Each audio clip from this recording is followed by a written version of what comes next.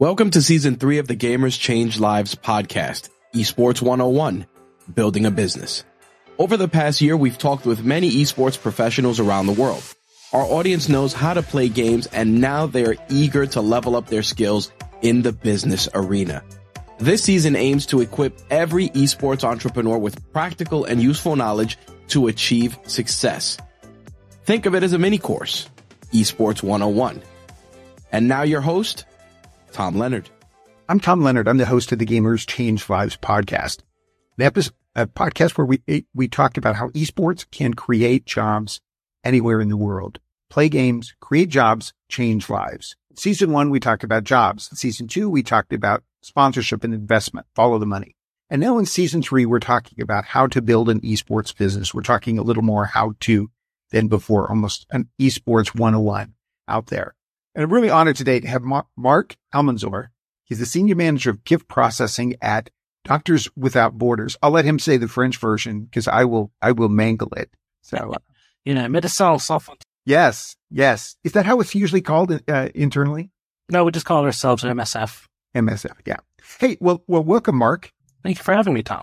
So in today's discussion, which I really am interested to hear some details on, is we'll go through a little introduction. Then I want to talk a little bit about how esports and charity or nonprofits or philanthropy work together.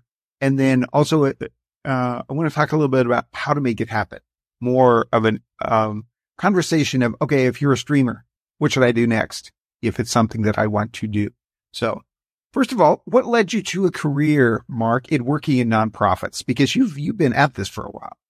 Yeah, partially family. I have a long line of families who are in nonprofit or were involved with NGOs. My grandmother worked at the UN. My aunts have worked at various NGOs. And what's an NGO? A non-government organization, so not a corporate entity. We don't seek profit. I mean, we will look for revenue to keep the lights running and keep our programs going, to keep our mission fulfilled, but we're not profit-driven. Yeah. So my first job out of college was actually in fundraising. I was at my university, and I would call alumni and parents to get them to give back to the school, which was a lot harder than I expected. Yes. The Stanford people have it down to a science. It's very difficult, but also very fulfilling.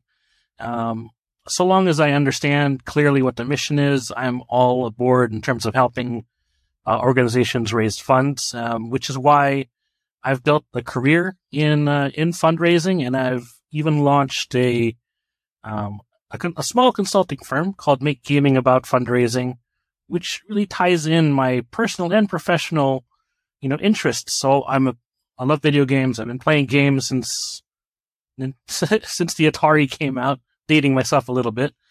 And I just thought there was this big gap currently in the fundraising world with nonprofits, where there's a lack of understanding and maybe even lack of acceptance of approaching gamers and content creators and esports teams to help raise funds for their causes.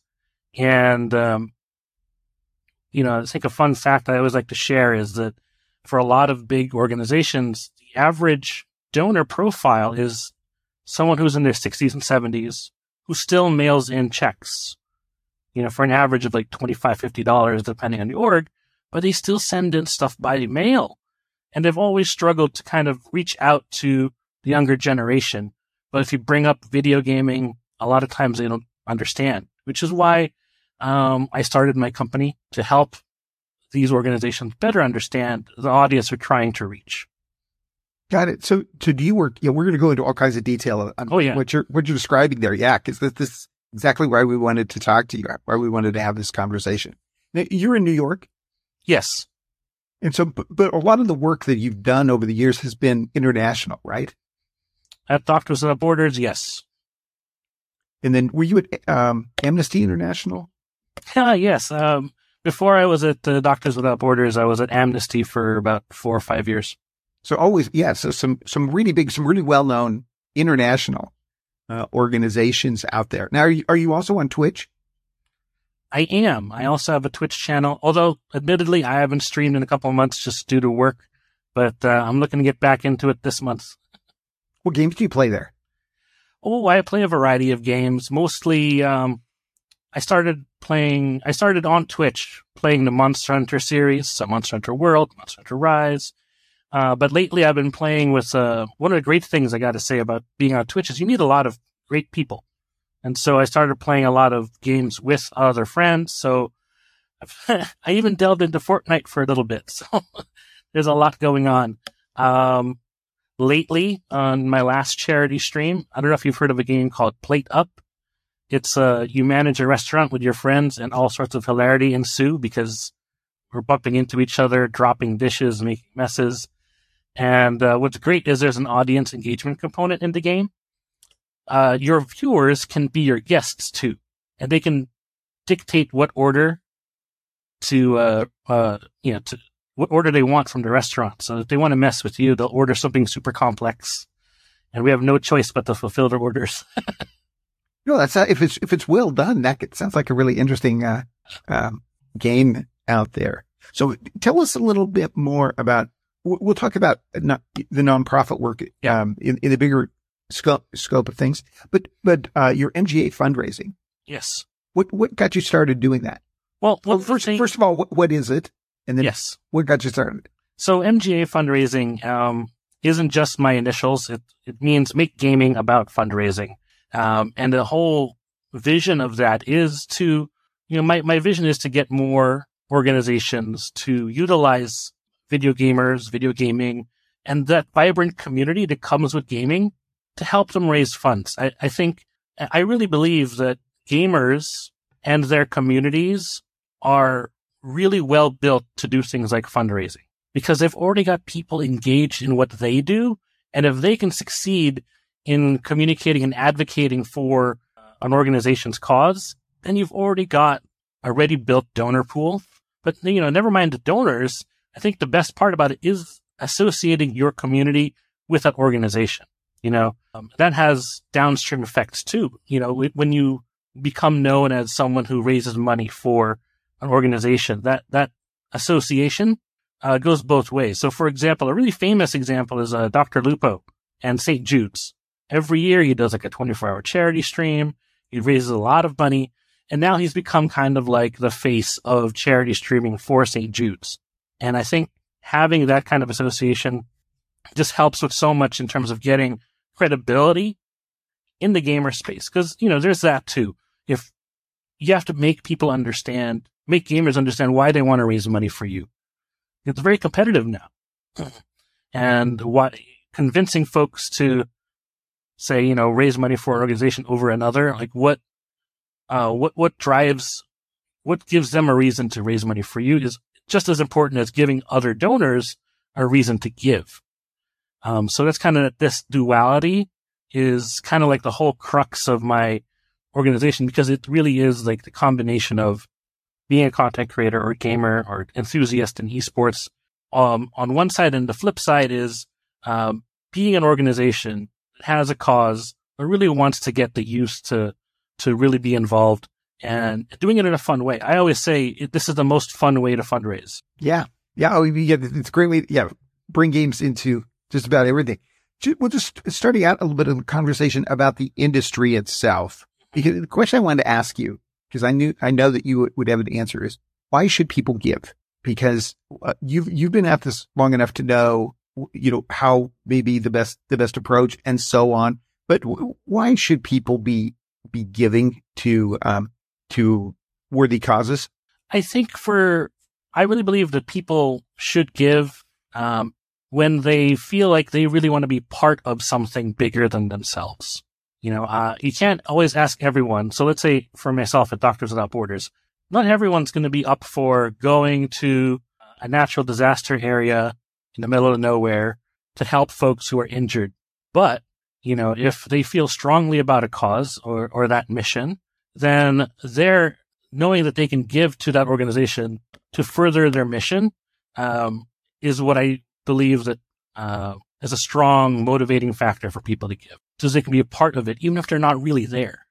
And even small amounts doubt, don't they? I mean, Exactly. like everyone thinks, oh, I've got to be rich. I got to have a lot of money to do that. But it's like, no, if you just give a little bit, it can make a difference. Absolutely. Like I said, the average donation is like between $25 and $50. Man, which means you got to talk to a lot of people Yeah. to make that up.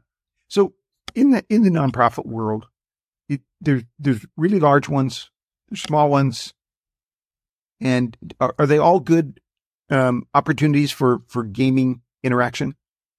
Yeah. I've the smaller ones in particular, I think for them it's a great opportunity because when you're in a competitive fundraising sphere, it can feel like you're competing for these large pieces of the pie.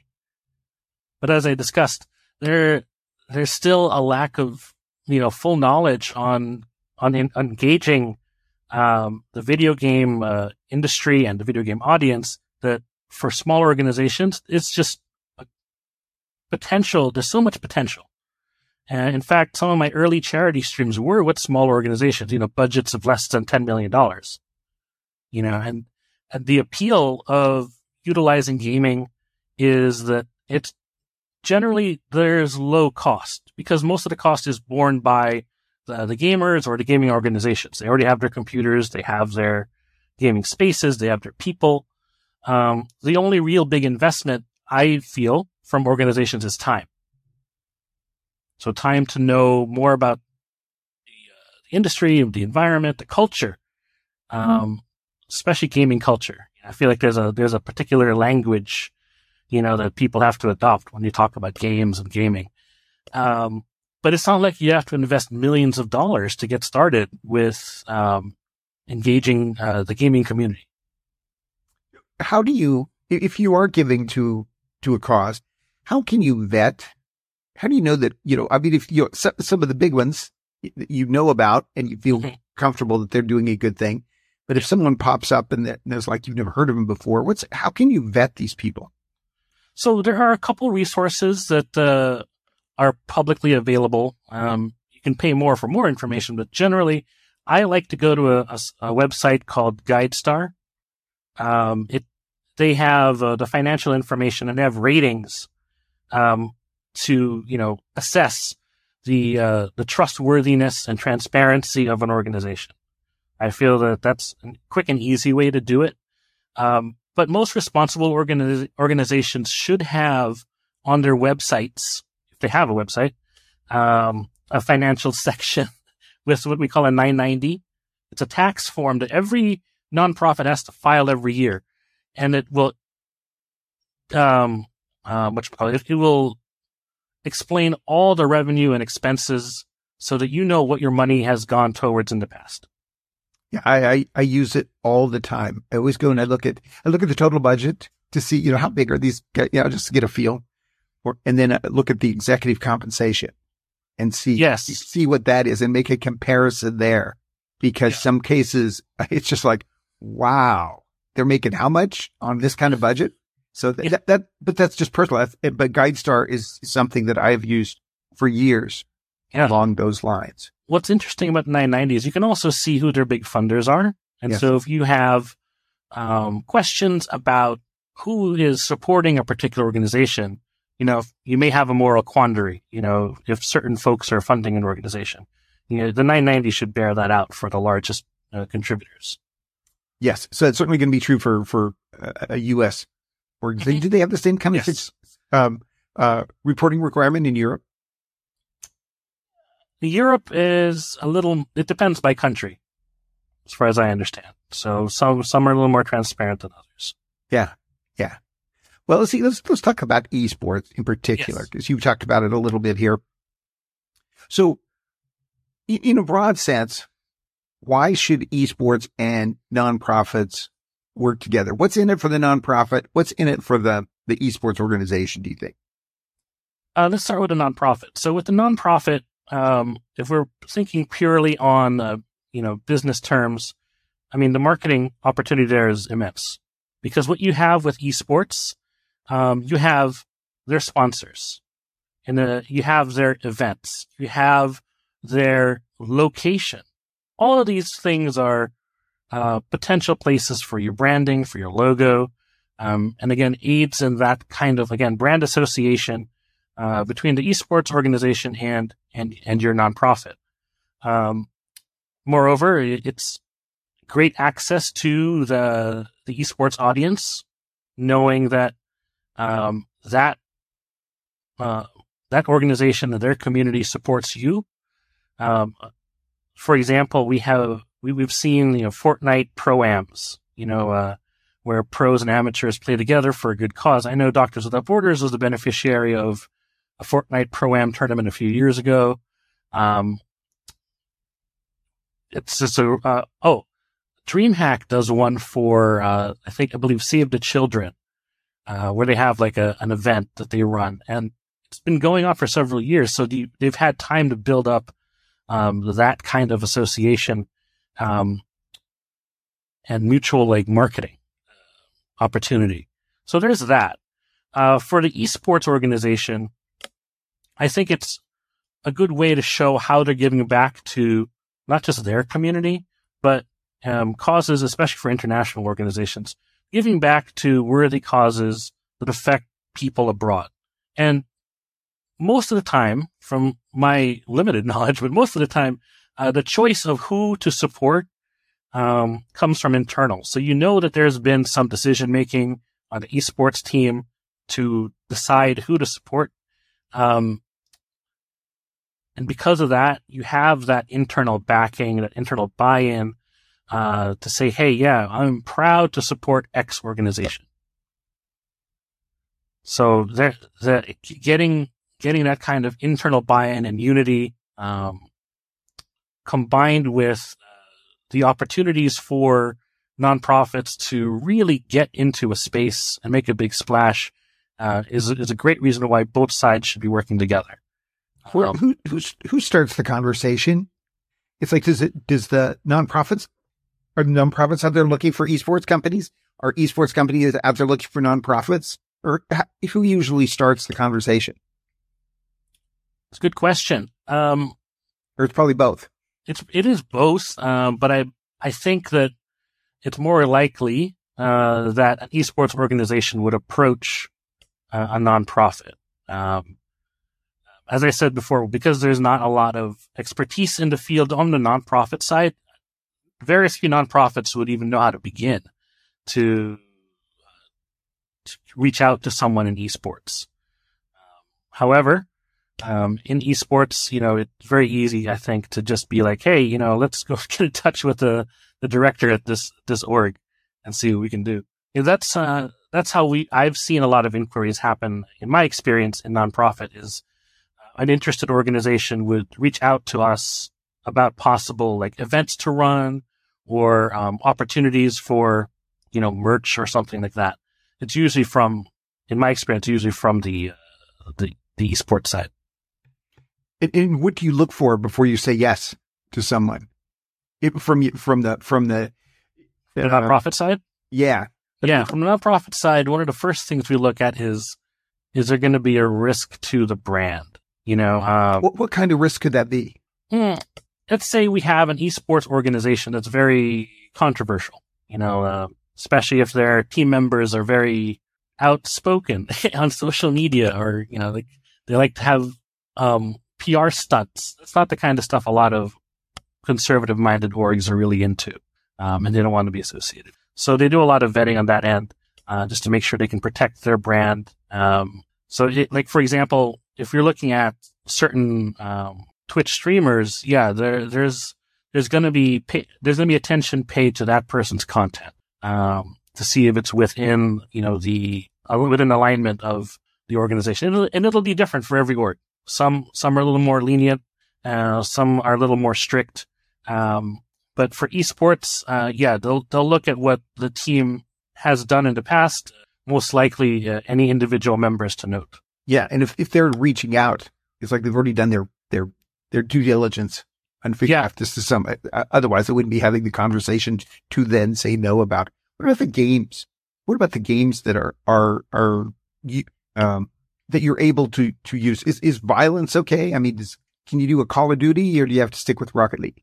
It depends on the organization. Rocket League is very, viewer friendly, so that usually gets by. Fortnite, despite its cartoony violence, is also fairly widely accepted.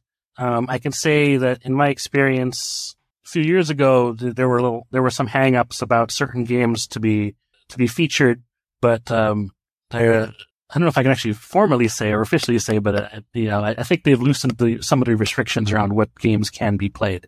For example, I think if you are an organization that's focused on like children's health or child abuse, for example, I did an event for an organization that runs foster homes. So we didn't want any games to be involved that involve any sort of violence on children. So we stuck to like Mario Tennis, Mario Kart. Very family friendly games. Yeah. Long story short, it depends on the organization. Yeah, Mortal Kombat is probably not on a lot of people's no lists out there. So, are most you talked about some of the relationships being long term. Do you think the larger organizations are looking for like one off, or do you think they're looking for a long term, someone that they can start working with every year? If they're smart, long term. Because when we talk, one of the first things I've mentioned to folks who are interested in learning more about video games and fundraising is it's a classic in what we call in fundraising peer-to-peer fundraising model. Peer-to-peer meaning you're getting your family and friends involved or your communities. Like when you do your 5K runs or bike races, it's usually your family and friends help fund you, right? It's the same thing, except it's with video games. So a great analogy, and again dating myself a bit, but it's for the audience that I talk to in my nonprofit colleagues. Is like Jerry Lewis Telethon. Yes, right. Jerry gets on TV, brings his friends over, have some jokes, have some laughs, and then they encourage people to call in, and donate to his charity. And again, it's the same kind of model. It's just you're using a different medium, video games. Yes. Yeah. The whole idea of the peer-to-peer is so much more effective. Right. And you want someone like a Jerry Lewis who will be there year after year to raise money for your organization. You don't really want a one-off. You want someone who can raise money for you and do it more and better next time too. Yes. Yes. So, how much money can be raised? I think it depends on, there's so many variables to that. It's very hard. Let's say on the really big ones, like I'm not asking you for your numbers internally, but for a really big, nonprofit, like where you work there, how much money can be raised? And how about the little ones that you've been working with? What kind of dollars do you think you're usually looking at there? I can tell you it's. Oh, I could probably look on your 990 form. You probably could and find out exactly how much you're. Yeah, with us at Doctors Without Borders, we're really known for one big event, Summer Games Done Quick, which comes in next month at the end of the month. It's a week-long speedrunning event where we raise. Oh, so what month is that? Because May. At the end of May. So okay, May, yeah. I'm not sure when the podcast is going to come out. So. Oh yeah. So, it's a week-long speedrunning event, 24/7. We have gamers flying through games for charity. You do a lot of different games on that, right? Yep. Classic games to more recent games. We've seen Mike Tyson's Punch-Out, which is one of my favorites to watch because the guy will do a challenge where the last time I was actually at the event, he challenged the audience, said, if you can raise $10,000 during my block, I will play and finish the game blindfolded. So he did. And then he did it blindfolded. And he almost equaled his personal best to do it. He relied only on sound cues. And you're talking about it all this time later. So, I mean, it's just really, really a good way to have it.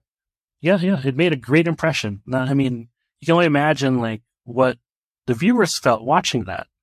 And I think that's part of a big driver of the funds that are raised in that event too, is they want to see it happen. They're like, okay, you think you can do it? We had like $5 dono trains. A bunch of people in chat would donate $5. So again, even the littlest amounts can amount to so much. That event raised about $4 million in a week. No, that's good. But I think I remember seeing some people doing. I play a lot of Borderlands.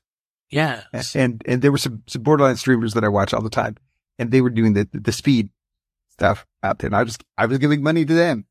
Yeah, that was at the event when I was there. It was in 2019. They did Borderlands 2 speedrun, and I was like, really, I got to see this because I love playing Borderlands. And but that's just an example of what can be done. And I have to couch that by saying, games done quick and Doctors Without Borders, their relationship spans almost a decade. When they first ran events for us, it was like what, $10,000, $50,000 max. You have to allow for time to build up, the associations, that relationship, and allow for, and I think that's a big consideration for organizations who want to get into it too. Don't come in expecting to raise $1 million in your first year of doing it.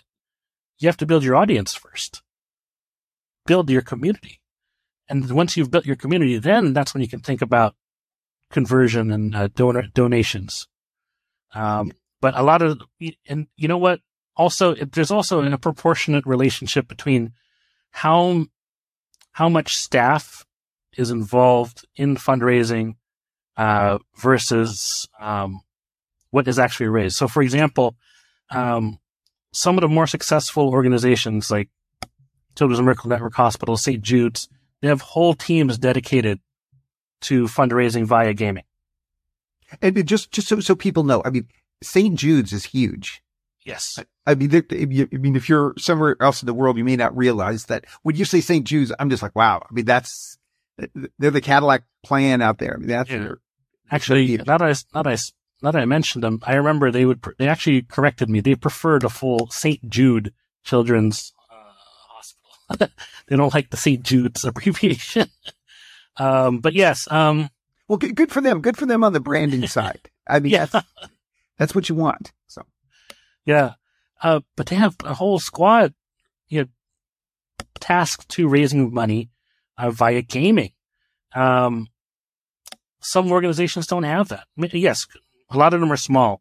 But what I'm trying to get at is how much you invest in eventually, like I said before in the beginning of the show, your initial investment is just time, not so much money. But if you really want to get big as an organization, a nonprofit, raising money via gaming, you're eventually going to have to ramp up in order to meet, your expectations of goals for fundraising. Don't cut. Go ahead. Sorry. Who would the okay? So you're the nonprofit, and you want to get into esports. You think it's a good market. Who on the esports side do you want to be talking to? Do you want to be talking to the marketing guy? Do you want to be talking to the head of it? Do you want to who in the esports organization is the person you would like to be talking to the most? Ooh, great question. That's something that I'm also trying to find the best answer to. I've spoken to esports managers, like the manager of the team itself. I've spoken to marketing folks, and actually marketing folks have reached out to us too. If there is someone on an esports team, he would most likely be the marketing person, I think, because they're going to be most concerned about how to generate hype for an event or for a partnership with an organization. There's usually like a corporate relations officer as well that would be useful to partner with. Yeah, because my philosophy is always find someone within the organization and make them a hero. Yeah, and it's not going to be the head the top guy. You need someone in there that could be your champion inside of it out there. What about sponsors? So let's say if you're an esports organization and you're doing a good job and you have regular sponsors, can you match up the sponsors with the nonprofit for events, or is that usually not done? So, no, it's possible. I don't see it done often enough. I think with the sponsors, especially if they have a charitable giving, like a matching gift program or a workplace giving program, there's great opportunities there to match donations to the organization. So if you're sponsoring an event for an organization, you can also encourage your employees to donate too and match their donations, and thus increasing the impact of your fundraising to that nonprofit. I don't see it often enough. Most of the time, it's usually like a cooperative marketing relationship or a straight donation to the organization. But it's a great opportunity for things. Because one of the things I was thinking is, for the smaller ones, it's like for a smaller esports organization, if you can say, we're working with this huge nonprofit. Yeah. That gives them an opening to be talking to sponsors, maybe, kind of a validation of, hey, this big, nonprofit is working with us. So, maybe you should come join the event sort of thing. I always think, because if you're small, because the thing is, I'm thinking you're the small guy out there. It's like, just looking for any way to level up, to show that, to give them validation out there in the marketplace. Yeah. Validate credibility, I think is important. And I think that'll be a great way to do it. Yes. So other than the examples you've given, give us about 2 or 3 events that you thought, wow, this was really creative. This is something, things that you look at and you say, man, I wish I had done that. You mean in terms of fundraising? Yeah, as far as esports and fundraising together, doing something that you thought was really well done, other than the examples you already given. Harry, before I go into an esports example, I think one example I can think of that was just charity stream. So pure gaming component. So in France, there was a charity stream event for Amnesty International that raised like six something million dollars for Amnesty. And that was in 2020. Why I think that's important is because before I left Amnesty, I actually pitched an idea to the fundraising department to do something around gaming fundraising. They just weren't ready for it yet. They're like, I don't understand why anybody would want to give to a bunch of gamers. And then in 2020, this French gaming community got together, raised a bunch of money on Twitch for Amnesty. And I was like, that's what I was trying to get at all this time. So in a way, it wasn't like, I wish I thought about that. It's more like, what could I have done to get my message across so that they would have understood me all those years ago? So that when I first saw that, I was like, oh, wow, they actually pulled it off. That's amazing. And I felt really happy for Amnesty because they were able to benefit from a gaming fundraiser. Esports fundraising itself, there are numerous, local tournaments. One of my go-to examples is universities that have esports clubs. A lot of them do like annual charity events. My alma mater for undergrad is Rutgers, and I know that every year they do something for Extra Life, which is part of Children's Miracle Network Hospital. It's our local children's hospital, and so it's a little smaller in scale, but it has that same level of impact because you're giving back to something local, and it resonates more with the university community. The students, they're most likely the hospital's in their neighborhood too, if it's in New Brunswick. But yeah, I think those are the most immediate examples I can think of. Yeah. I'm just thinking, if you were thinking this long term and you're the nonprofit, yeah, you would want to be out at the university talking to these people that are doing amazing things there. Not that they're going to be huge fundraising events at that time, but these are the guys that are going to go out and start working in the industry. Yeah. And then it's build that relationship with them so they know you, they know how to work with you. So down the road, you never know where things are going to go. I'm glad you mentioned that, actually. And I think that's one of the key components to raising money with the gaming community. Like I said, the average donor is in their 60s and 70s donating by check, right? Do you really want to wait 40 years for someone to give to you? If you're engaging them now in their late teens, early 20s, you have the potential to have a 40-year plus giving history. You engage them now and you succeed in getting them on board with your cause, you're getting them to give for so much longer. So that's what I'm trying to get people to understand. A nonprofit is the bigger picture. Forget the fact that these are people playing Call of Duty or Fortnite. These are your potential donors who will be giving to you for 40 years plus. Yes. Because I think a lot of times people probably write off the idea that, well, gamers, they don't have any money. They're young. It's like they're playing in someone's basement. It's just like, all the kind of stereotypes out there. Yeah. And don't really realize that the depth of the community that people can have would just be amazing. There was a guy that we were talking to.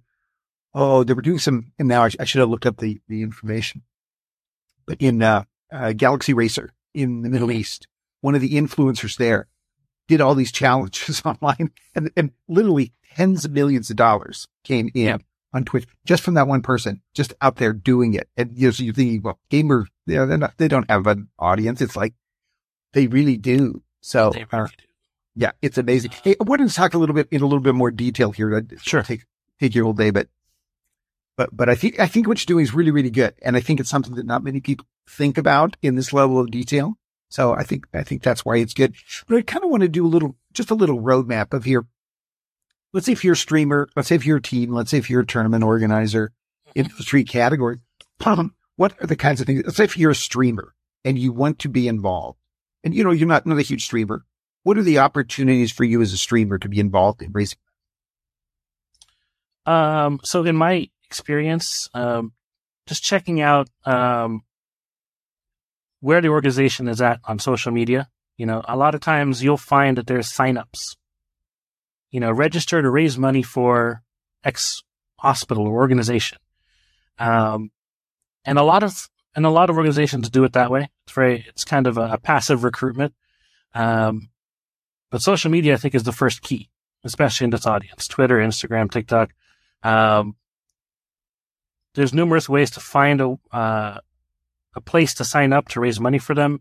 And a lot of times they have a Discord now. Discord's kind of been a new thing for a lot of nonprofits. Like Doctors Without Borders, we've had a Discord for a couple of years, but we've only really started using it the past year and a half, maybe.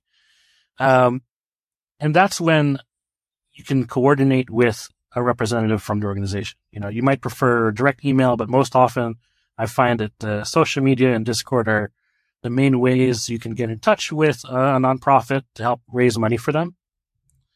I think the bigger challenge is if you want to raise money for an organization, especially a smaller one, that knows nothing about gaming, or even heard of Twitch, or even knew that this was even a possibility, that you'll have to do a little bit more legwork in. But one of the things that I've found is that by being able to keep things realistic with an organization, say, I could probably raise a couple $100, $1,000 in this event. What would you think would be a way we can partner to do this? One of my friends in Nevada just pulled that off with a local children's organization. They knew nothing about Twitch. And what it took was convincing the person to come on to the broadcast to talk a little bit more about the organization. So he offered up an opportunity to talk about what their mission was, on a platform to reach out to folks that they could not even conceive of reaching out to with their current models of fundraising marketing. Yeah. No. Okay. And let's say if you do that, are there templates out there? Are there organizations just like, okay, so I'm a streamer and I'm like, hey, I want to raise some money on Twitch, and I've got some followers out there. I'm making this up. It's like, so if I want to do that, how can I actually make it happen? Are there platforms out there that I can sign up for that will actually manage or maybe is there something within Twitch that lets you do that? Yeah. Let's first start with some of the toolkits that a lot of streamers need to get the branding if they want to flash it on their screen. A lot of organizations are now building resource toolkits, and if you're an organization listening to this, if you don't have a toolkit, you should make one. Things you can help them do that. If only there was a company that can do that. But Make Gaming About Fundraising can help with creating your resource toolkits, things like panels and overlays, using your logo as a kind of like a stream alert whenever a donation pops up. Whoa, there's your logo. Actually, that's one of the things that I like to pitch to organizations is donors don't have to wait for an acknowledgement letter a week later. It'll pop up on screen as soon as the donation goes through, and then you'll get an email receipt too. But yes, build a resource toolkit so that the content creators who want to work with you, whether they're big esports clubs or individual streamers, can have your logos ready to go on their broadcasts. But in terms of fundraising platforms, I've worked with two main ones in the past, Donor Drive and Tiltify. Each of them have made giving really streamlined on Twitch and YouTube as well. Tiltify has a great integration with TikTok, actually. So if you are on TikTok, you can put not all organizations have this, but if you're an organization that has the integration, you can have content creators, do a video and then they'll have a sticker you can add to your TikTok and it'll go to your donation page. It goes to a URL. It goes to an HTML page. Yeah, I don't know what the language is behind the sticker, but you click on the sticker. It doesn't stay on TikTok. You're not on TikTok any longer. Oh, correct. It'll take you to an external page. Yes. Yeah. Somewhere else to do it. Yeah. Okay, so let's. No, go ahead. No. I think the toolkit. Talk as much as you want about the toolkit. This is what gives people ideas. Yeah. But actually, let me go into Donor Drive for a second. With Donor Drive, they have an integration with Facebook and Facebook fundraisers particularly. And I find that that's been a great way to expand your potential donor pool because this is a way to reach out to your family and friends who don't really care about your video games, but want to donate to your cause anyway. They're not going to go tune into your Twitch channel, your YouTube, but they're not going to open up your Discord. Right. But they'll be on Facebook, because your Aunt Martha is wondering why you didn't like her sweater, but that she'll click on this fundraising link, so those are two, Donor Drive and Tiltify are two great platforms if you're a content creator who wants to raise funds for an organization. They'll likely be on there, and that'll be another place for you to sign up, get your toolkits, etc. But you want to know more about what would be the most successful toolkits I've seen are ones that are really consistent with A, their logo usage, B, good color contrast. You have dark mode and light mode. You want to have two versions of that. You want to have overlays that can accommodate folks who want to be on camera and those who don't. There's a burgeoning trend of what we call VTubers on Twitch and YouTube. They're just animated images of the content creator. So, you don't want a camera box. You just want a plain screen. And make it fun. I think that yes, that gets lost in the sauce sometimes. That a lot of organizations will create this toolkit, but it looks so bland. Corporate. Yeah, very corporate.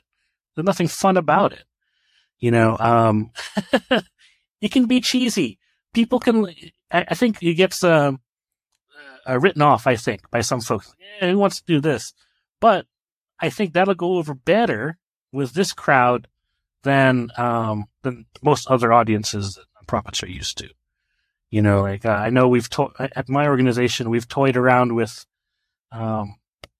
logos that shape like controllers or a globe with like a gamer's headset on. And they're like, no, that looks kind of like over the top. And I'm like, yeah, that's kind of what they want though. Yeah. I could just imagine. I was just picturing working over here at Warner Brothers and trying to get people there to kind of buy into, but this is really what it's supposed to look like. Right. And you need that voice in a nonprofit, to be someone to tell you like, that's what the gamers are looking for. So let's talk. So we're talking a little bit about streamers. Is it any different for if you're a team? So if you have a team and you're looking for it, would you approach it any different, or would you approach it the same way? No, the only difference would be how you would broadcast. If you don't, okay, first let me just, clarify that you don't have to be a streamer. There's a lot of great ways to raise money without being live on camera. And you don't even have to be a gamer per se. I've seen a lot of content creators do charity cooking streams, for example. But if you're a full esports team, with like location, studio, it really just depends on how you want to broadcast the activity. Assuming you're playing in a full tournament, you're going to want to be able to pan or change screens so you can see the perspective of different players.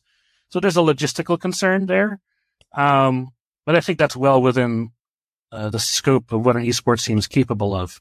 The biggest difference between an esports team and an individual streamer is more often than not, the individual streamer won't have a lot of the inbuilt assets that an esports team has.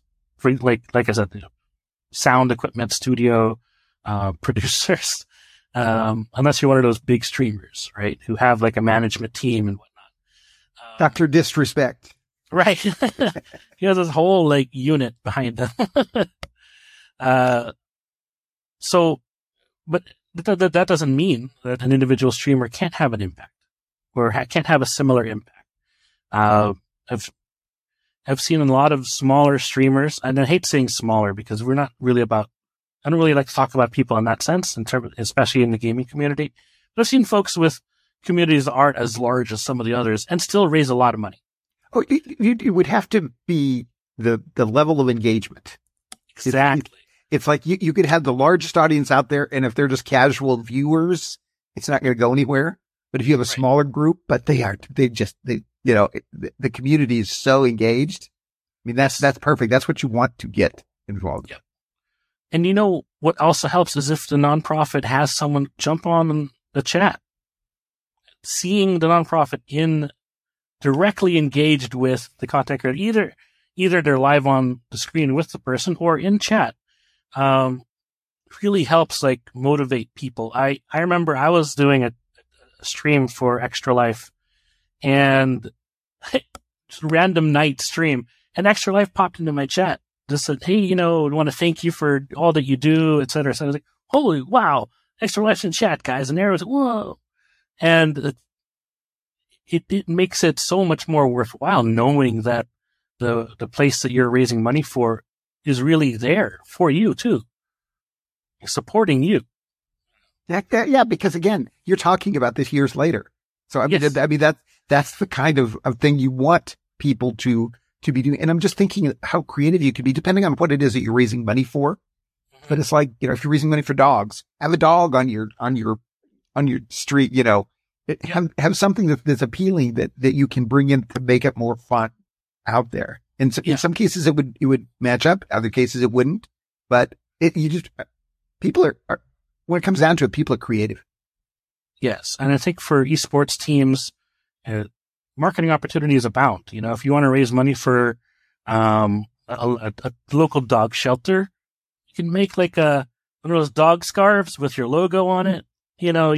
That's great. I would buy that. Yes. What about if you were a tournament? What if you're creating a tournament out there?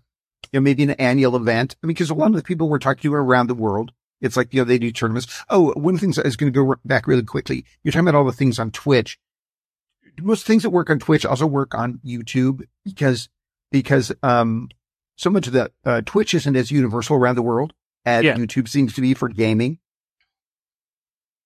YouTube, in terms of live events, I don't think it has the same volume as Twitch, but YouTube is great on terms of like on demand, and people can still fundraise watching, creating YouTube videos for people to watch, all year round. You have your donation links in the description. Donation links pop up on the video. Just because you're not live streaming doesn't mean you can't raise money. And I think that's something I really want to hammer home, is that you don't have to be a big Twitch streamer. Or Twitch streamer at all. You can be on YouTube. You can do it live, or you can record a video. And as long as you present your case of why you want to raise money for them, and it's actually a really great opportunity because you have a medium, to be able to express all that. And one of the things that I would always encourage people to do is to ask. Make sure that you ask for the donation. Don't just assume that, you're doing all this stuff and you're involved with this, but make sure you build into the process the opportunity to ask for the donation, because people sometimes feel like, that's, I don't want to do that part. No, you want to do that part. Right. You can, if you can ask people to like, comment, and subscribe, you can also ask them to give. Yes. So, and what about, any difference with mobile esports? Have you noticed, one of the things I liked hearing you talk about was, TikTok. Mm-hmm. TikTok, obviously, mobile. So, in so much of the audience that we have here and in esports around the world is mobile first. And so with mobile, I'm sorry, I didn't mean to cut you off, but it popped into my head. yes, good. That's why we're talking. The most common opportunities I've seen for fundraising on mobile is in-app purchases that aren't actually purchases. They're more like, you buy this package and it'll go to this organization, and it could be this package of resources for your burgeoning kingdom online, but it's like a $5 package and that goes towards this organization, or skins. That's popular, is creating skins for your game that it's, I played a game that's not just on, you can play it online, but you can also have a mobile component called Stream Raiders. They made custom skins for several orgs so that your units can have like, a skin for like, what was it? I forgot the name of the organization, but they had custom skins for that org. All you had to do was donate, $10 or something to that Stream Raiders link. It'll go towards your organization and you get your custom skin. Yeah. One of the things that is always amazed me is the value of skins. Yeah, I know, right? It's just like, if you would have told me that people would build billion-dollar companies off of selling, like with Fortnite, it's just, or CS:GO. Yeah. It's just like, the game is free. We give away the game, but this is where we make our money. I'd said, you're crazy. No one's going to spend that much money. And it's just, it's just amazing. So that would be another thing to, for a lot of, donors or a lot of big organizations to understand, things like that. Skins can be really, really popular and really lucrative out there. And that might not be just top of mind. A great example I could think of was, Overwatch. A few years ago, Blizzard did a fundraising campaign, for, a cancer research organization. I forgot the specific name, but that had to do with cancer research. They had a custom skin for Mercy, the healer of the game. And that raised millions of dollars just because smart with that. Yes. Yeah. Making that kind of connection there. Hey, I'm going to wrap up here because I get to just keep talking, because one of the things I think is really important is people start thinking about, how from the esports side, how to be in, because our audience is not the nonprofit side, it's the esports side. Yes. And it's like, how can you start working with nonprofits really anywhere in the world? And people, one of the things I like hearing you keep saying is you don't have to be big. You don't have to be big. You just have to be a little creative. No, that's so true. So I'm sorry, what is the question here? No, no, I'm wrapping up because otherwise I keep talking. So, I really appreciate you time a little bit. We'll put the links in here of some of the things that you've talked about. Yeah. And also to your organization, your company there that, what is it again? MGA? Yeah. Make gaming about fundraising. Make gaming about fundraising. Do you do international work or just in the U.S.? So far, just in the U.S. We only just started late last year, so we haven't really explored opportunities abroad, but I'm always open to consideration. Yeah, well, certainly in your current job there at MSF, I mean, you have a feel for international operations, on the fundraising side, I'm sure. So, okay, no, I really appreciate it. It's been a little time here, and people we'll put some links in there of how to get a hold of you. So here in season 3, we're doing 2 new things, which I talk about every time. Is we're doing exercise worksheets. So you can go to on the page, and you can download. Everyone can download the exercise worksheet to kind of put the conversation in context to make you think a little bit more about what it is that we're talking about. Second thing we're creating here is a Facebook group. So we have a Facebook page, and we're really, really glad for all the people who have signed up for that because we've been doing really well over there. But we want to have a Facebook group and to have people be able to engage with each other out there. And we're going to start on Facebook. Who knows? Maybe someday we'll have a Discord channel. It's like, so again, Mark, thanks for your time. Tom, thank you so much for having me. Yes. So this is the Gamers Change Lives podcast. Play games, create jobs, change lives. You've just heard the Gamers Change Lives podcast. If you enjoyed this episode, please take a moment and leave a review. And if you haven't subscribed, do so right now so that you can stay up to date with episodes as soon as they're uploaded, and so you can hit the ground running on changing your esports adventure forever. You can also visit us at gamerschangelivespodcast.com. Play games, create jobs, change lives. Thanks for listening.